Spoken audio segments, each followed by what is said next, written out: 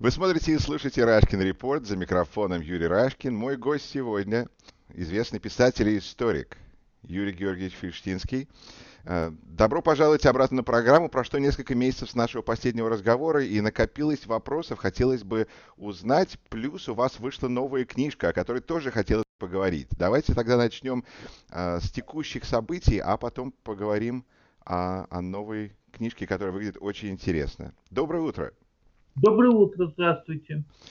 Ну что ж, Юрий Георгиевич, такое ощущение, что Россия, ну, совсем, я не знаю, когда-то было слово «оборзела», не знаю, если такое слово еще существует в русском языке, но вот эта страна, которая так хотела встать с колен, абсолютно ведет себя не по законам и не по правилам международного поведения, хотя, может быть, это, так сказать, и имелось в виду, но что делать с такой страной, которая ездит, которая посылает своих агентов в любую точку мира, и особенно в Англию, и избавляется от людей или пытается от них избавиться, который покупает политиков направо и налево, которая посылает компьютерные вирусы, которые могут даже уничтожить собственную технологию, но главное, чтобы навредило другим в процессе.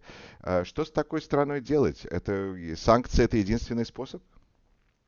Ну, вы знаете, давайте попробуем расставить все по полочкам или расставить все точки над «и», или попробовать, по крайней мере, их расставить.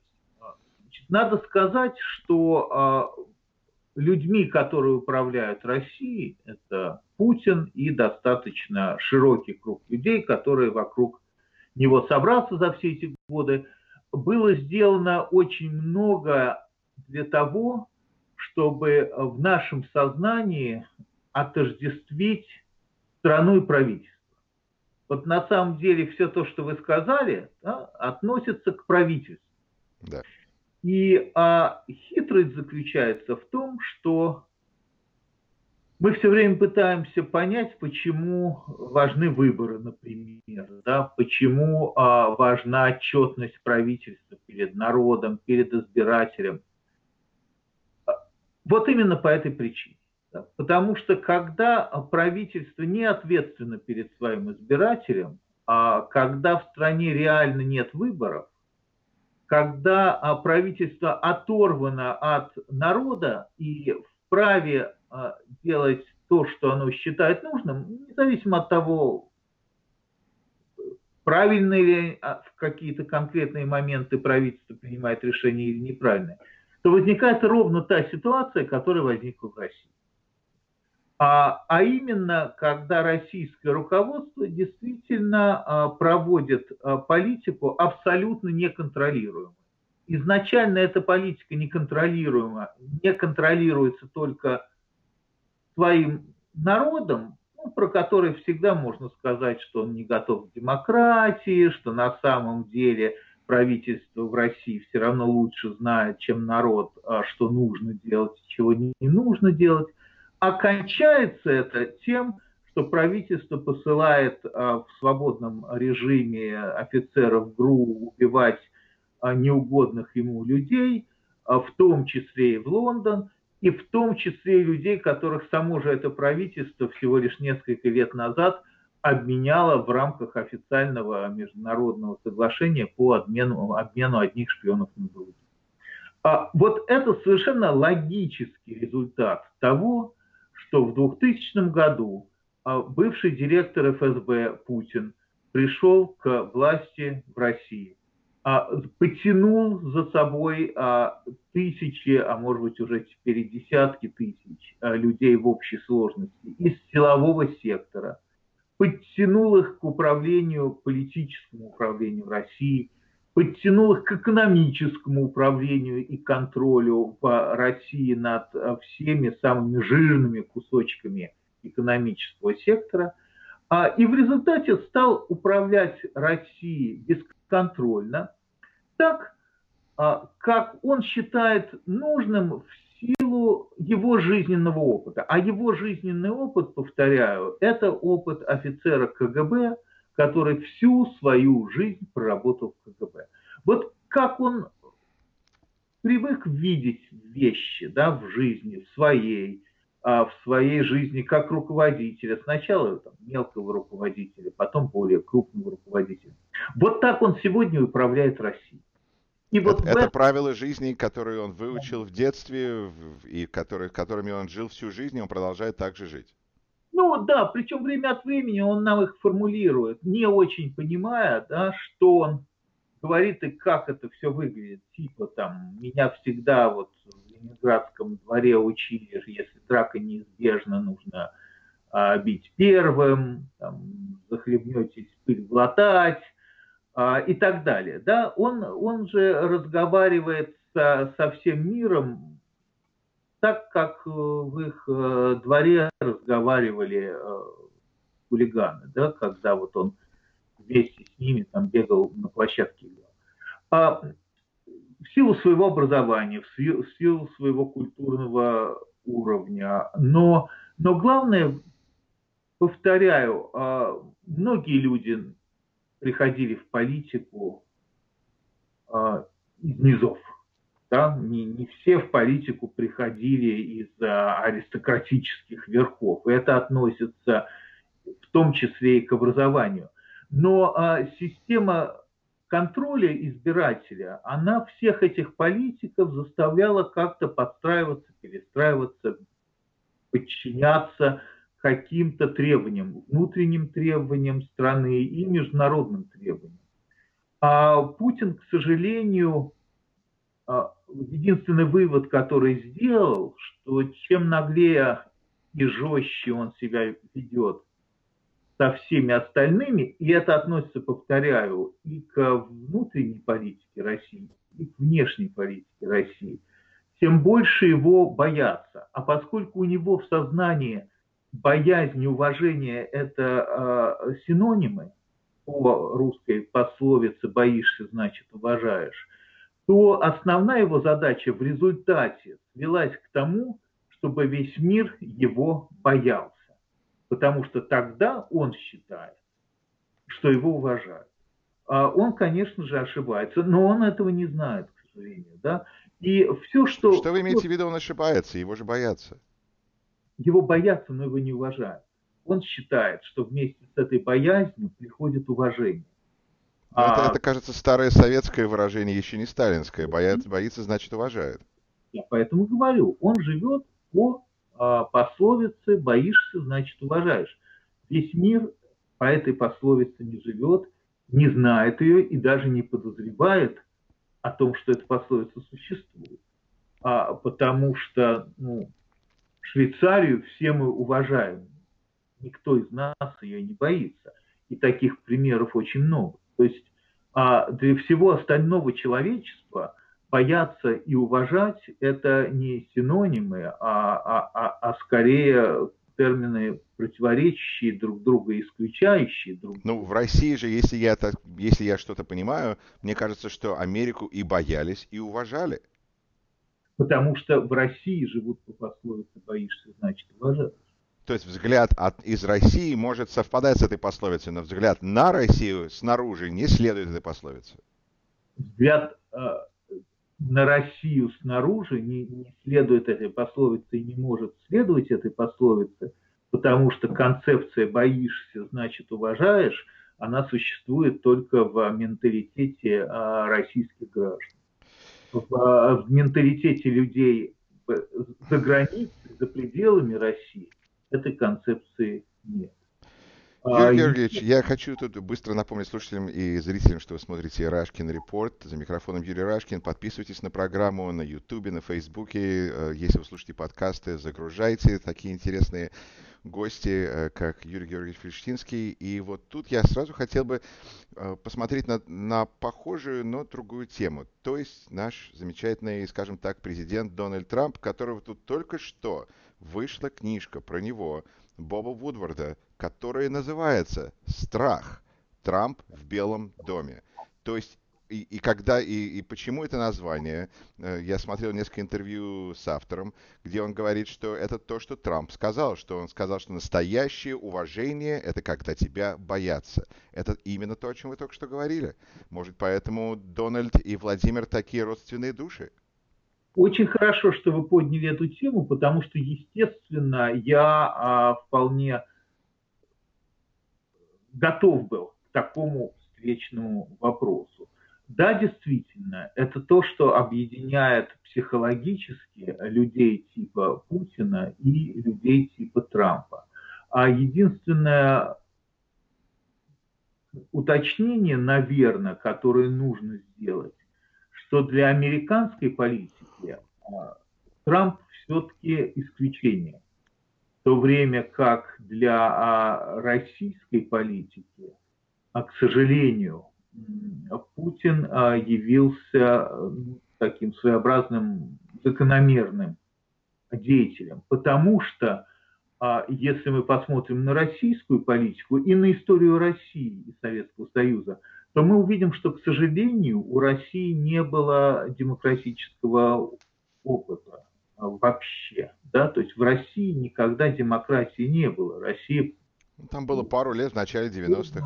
совершенно верно. Россия прыгнула из монархии 17 года в коммунистическую диктатуру, от которой избавилась с большим трудом в 91 году.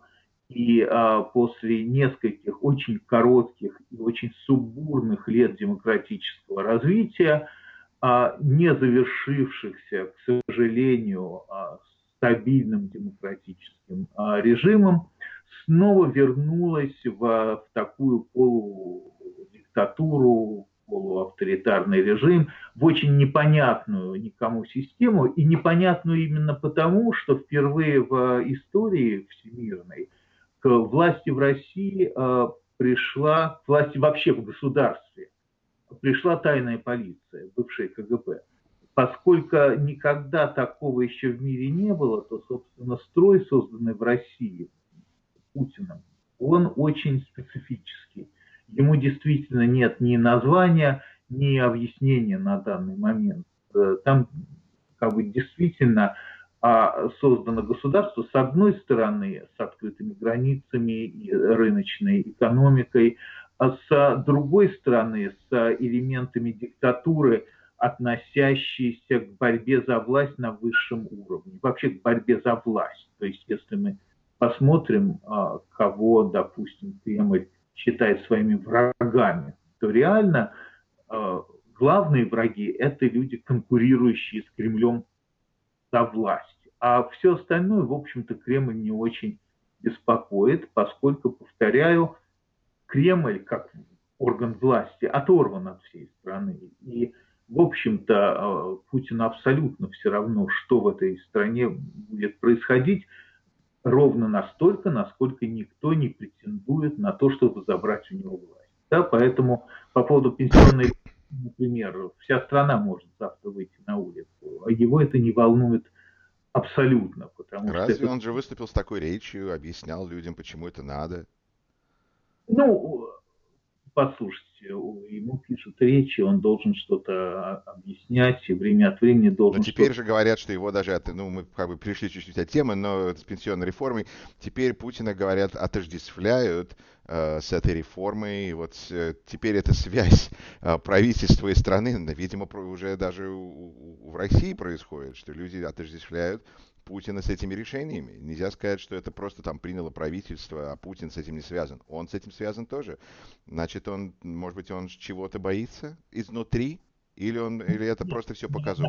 наверное, как любой правитель, он ко всем связан, и, наверное, как любой правитель, он чего-то боится. Но, повторяю, конкурентов на власть у Путина нет. Да. И, этих конкурентов нет, потому что площадка вытоптана профессионально хорошо, и вытаптывается она заранее, и каждый раз, когда появляется колосок небольшой, типа там Бориса Немцова, который теоретически начинает претендовать на власть, этот колосок срезает. Но Да? мне кажется, что вот этот такой подход к садоводству пропадает и перестает действовать, когда налетает ураган.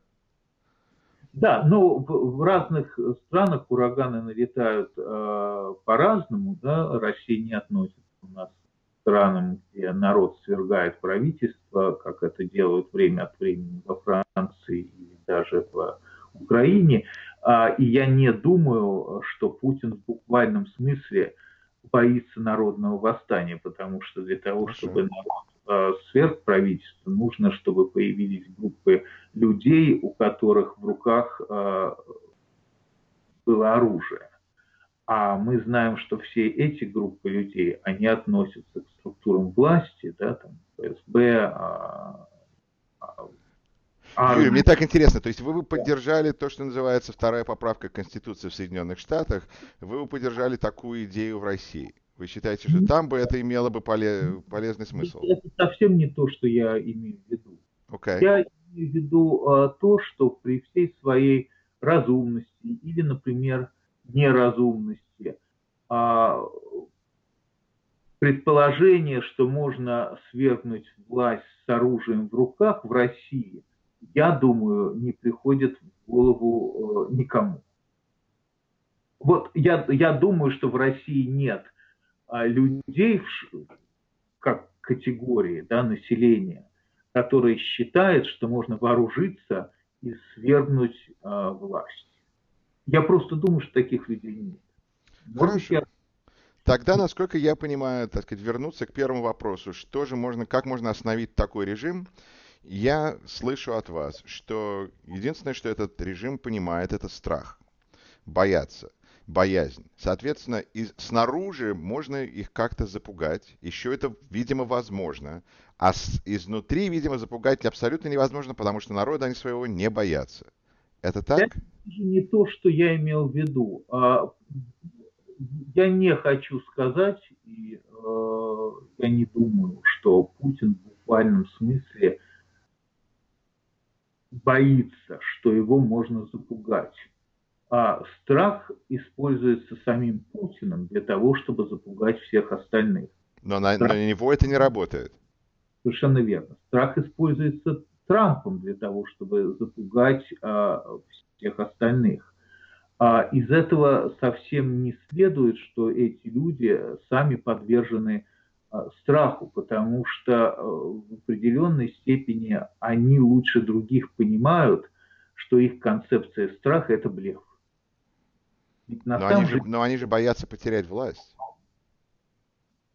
они боятся потерять власть, но их больше волнует не проблема, теоретическая проблема потери власти, а их больше волнует реальная проблема отсутствия признания и уважения со стороны всего остального мира, опять же, как внутри страны, так и за границей. Это относится, кстати говоря, как к Путину, так и к Трампу. И точно так же, как мы уже об этом поговорили, Путин пытается жить по концепции «боишься, значит уважаешь». Вот теперь впервые в американской истории мы столкнулись с президентом, который тоже пытается освоить для себя и для всей страны концепцию «боишься, значит уважаешь». То есть, с одной стороны, он пытается запугать избирателя различными страхами, которые существуют в мире и в стране. И эти страхи очень часто реальны. Это реальные угрозы, с которыми сталкивается современный мир, современная цивилизация. Но суть не в том, что на эти страхи не нужно обращать внимание, и суть не в том, что не нужно думать о решении возникших проблем. Суть в том, что на страхе не может быть основана политика, и в концепции страха не может существовать страна. А задача Путина и Трампа создать ситуацию и систему, когда вся страна считает страх главным фактором развития, государственного развития. Государственного и на уровне институтов, и государственного на уровне жизни людей. Поэтому это то, что их объединяет. И надо сказать, что это некая тенденция, что это, к сожалению, не отдельно взятые случаи Путина, вставшего во главе России, и Трампа, вставшего во главе Соединенных Штатов, мы видим, что такого же типа политические деятели существуют как руководители государств и в паре, по крайней мере, европейских государств. Мы видим, что все эти люди друг друга очень как бы хорошо издалека видят и друг другу помогают. И совершенно не случайно Путин находится в прекрасных отношениях с руководством Венгрии и Чехии, потому что там у власти стоят подобные ему люди. Иногда это люди, подобные пришедшие к власти естественным и законным путем. Иногда это в буквальном смысле поставленные Путиным люди руководить страной, как, например, президент Чехии Зиман. Мы видели, на наших глазах была попытка государственного переворота в Черногории. Мы видели, как Россия пыталась всячески помочь Ле Пен во Франции. То есть на самом деле Путин понял, что проще всего купить. Да, вот мы уже освоили как бы систему применительно к России, когда даются взятки, когда покупается руководство в бизнесе. Потому что с этого началась приватизация в России. Приватизация в России началась с того, что разные хитрые олигархи быстро поняли, что фабрику купить дорого, а менеджера купить дешево. И они начинали с банального подкупа, с покупки менеджеров бизнеса. Вот тот же самый принцип, вот этот вот коррупционный принцип покупки менеджеров, Путин применяет сейчас в политике. И совершенно не случайно он не жалеет денег на то, чтобы официально как бы подкупить ведущих руководителей европейских стран. Совершенно не случайно Шредер сидит, бывший канцлер Германии, сидит на зарплате Газпрома. Совершенно не случайно раздаются контракты симпатизирующим России бизнесменам. Да, совершенно не случайно Тиллерсон, который руководил нефтяной компанией в России, становится затем министром иностранных дел, госсекретарем Соединенных Штатов. Да? То есть Путин легко подкупает политиков, потому что оказалось, что мир от этого не защищен, что нет законов, запрещающих эти деньги брать, потому что идея платить эти деньги открыто никому раньше не приходила в голову. Советская власть подкупала компартии, да? Советская власть финансировала компартии, но советская власть никогда открыто не платила миллионы долларов зарплаты генеральным секретарям коммунистических партий заграничных государств. Это как бы было некорректно и не принято, и не было бы понято, прямо скажем, национальными компартиями мира. А сегодняшний мир устроен так, что можно абсолютно официально платить совершенно любые зарплаты, совершенно любым.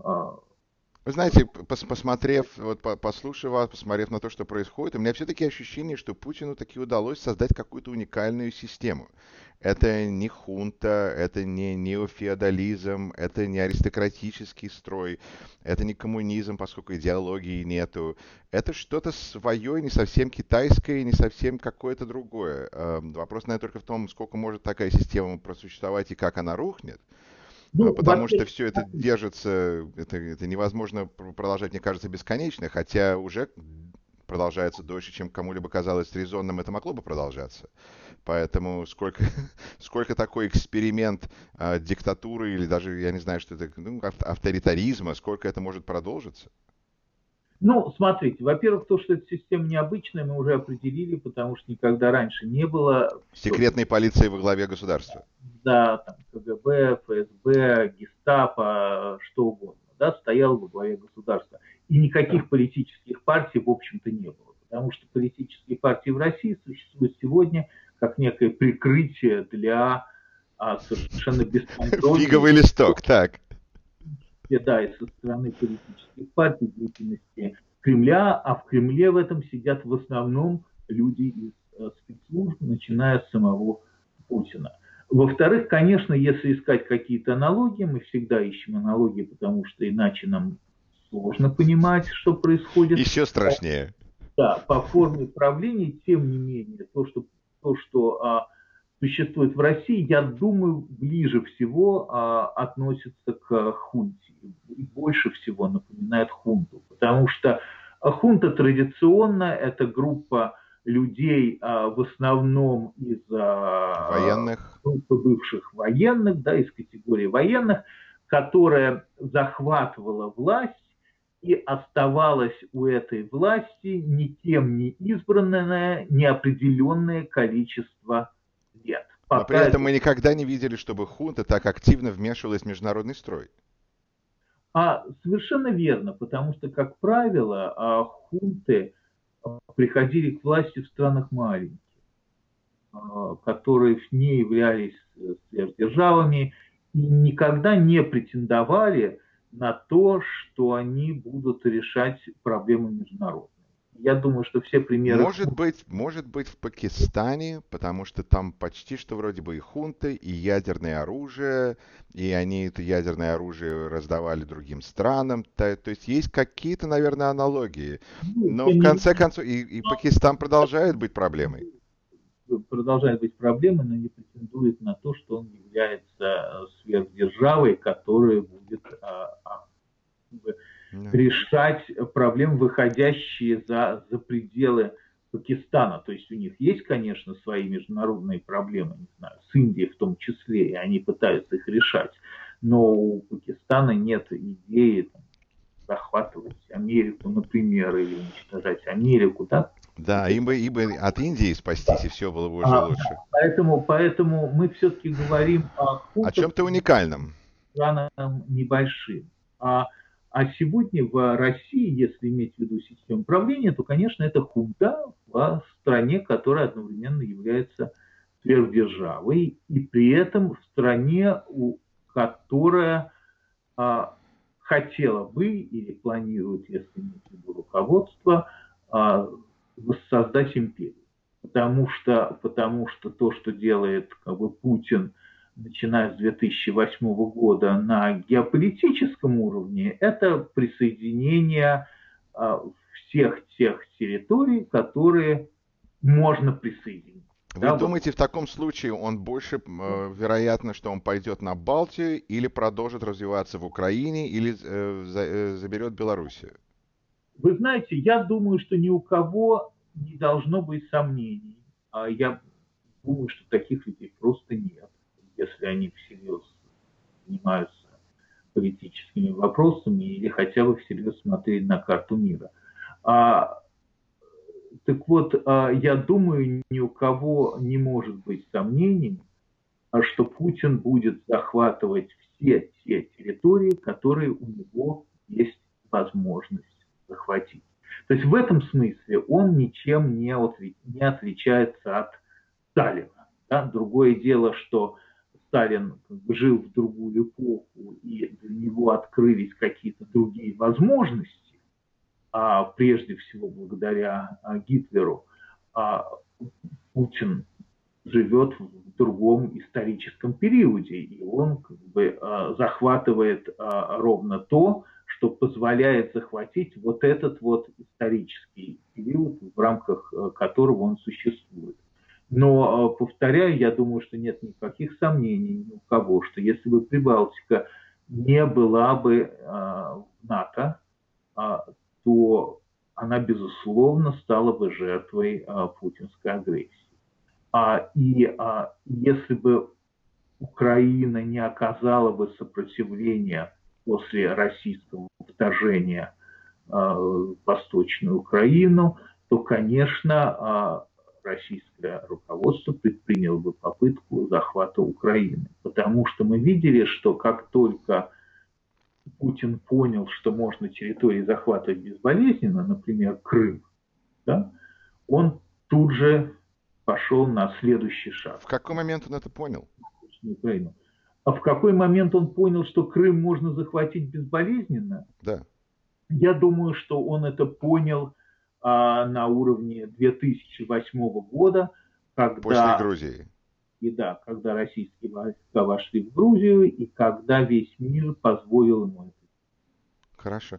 Юрий Георгиевич, пару вопросов о совсем уже таких текущих событиях. Просто интересна ваша точка зрения. Мне интересно, Захарченко, например, он таки убит или он сбежал?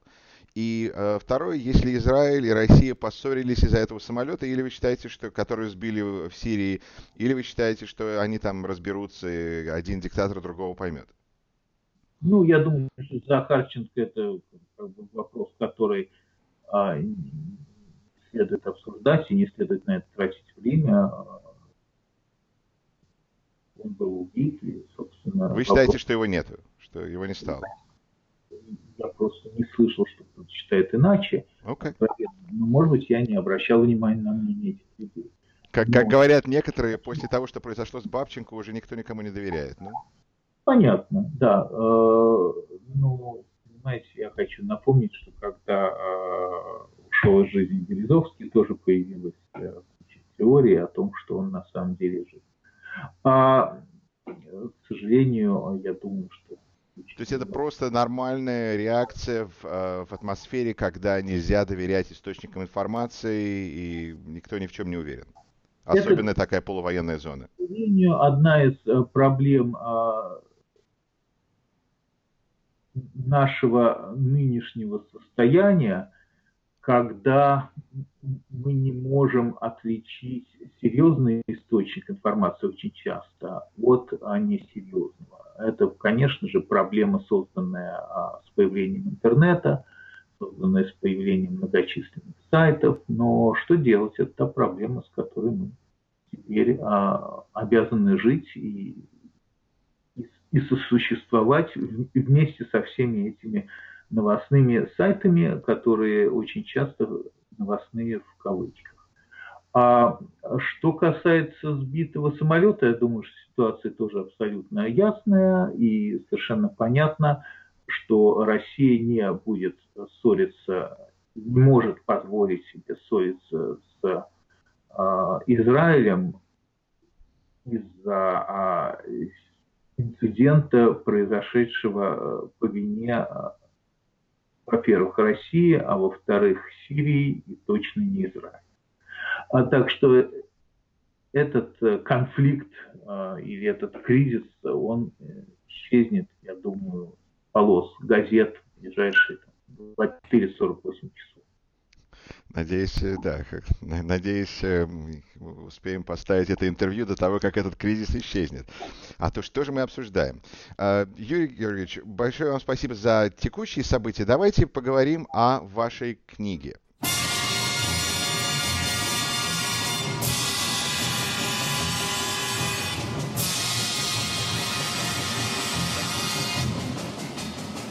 You're listening to Rashkin Report.